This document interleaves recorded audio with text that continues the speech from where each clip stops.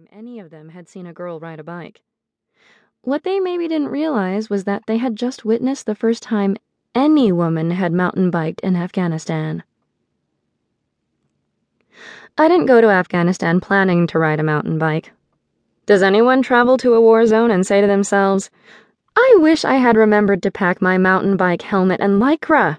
This would be an awesome place to ride"? No, they probably don't.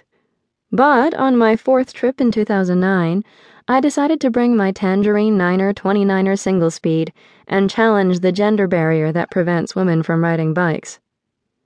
Afghanistan is one of the few countries in the world that doesn't allow its women or girls to ride. But I'm not Afghan.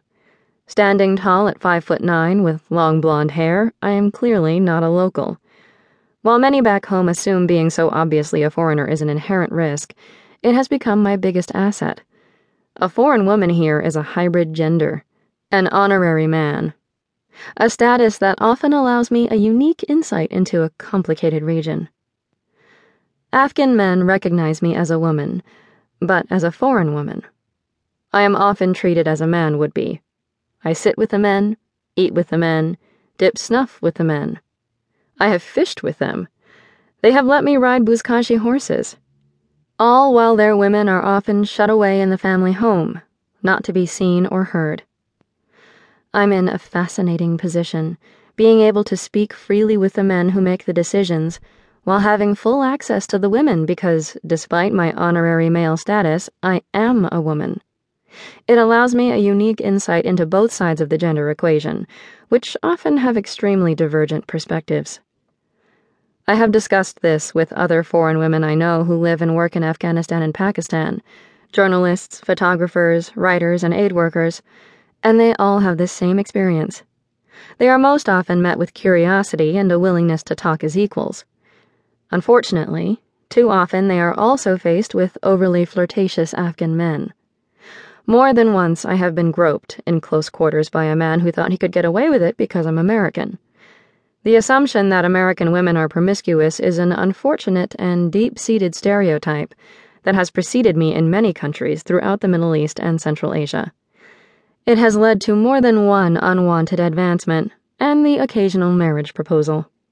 Thanks to globalization, the only consistent exposure many cultures have to American women is through movies, television, and music videos. Do we realize that our gender is judged on the standards of rap videos, Miley Cyrus, and the Kardashians? Shema, a friend I met on my first visit, illustrated the gender issue succinctly. Shema was an American from Boulder, Colorado, and was half Afghan and half Costa Rican. She was in the country for several months to work with an Afghan nonprofit.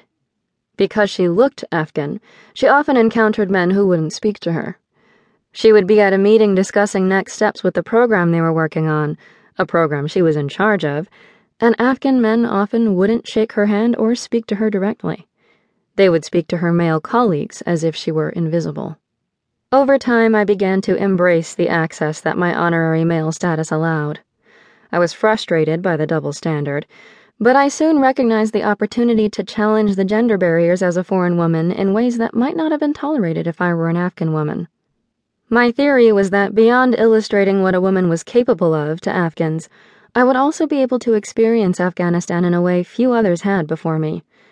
By sharing my experiences and stories back home, perhaps I could challenge perceptions in both countries. So it was on October 3, 2009, that I first put the rubber side down on a dry riverbed in the Panjshir Valley. It was part of the small but strategic Panjshir province, its mountains so steep that they'd kept the Taliban out, one of the few areas able to do so. Travis, Hamid, Shah Mohammed, and I were driving through the province on the main road that followed the Panjshir River. Our driver, Shah Mohammed, was a sweet man I'd met on my first visit. Short and stout, he had a solemn face framed by a neatly trimmed beard and an ever-present embroidered white taqiyya prayer cap. We had seen some goat trails and a truck path on the other side of the river, so we were keeping our eyes peeled for a bridge large enough for our car.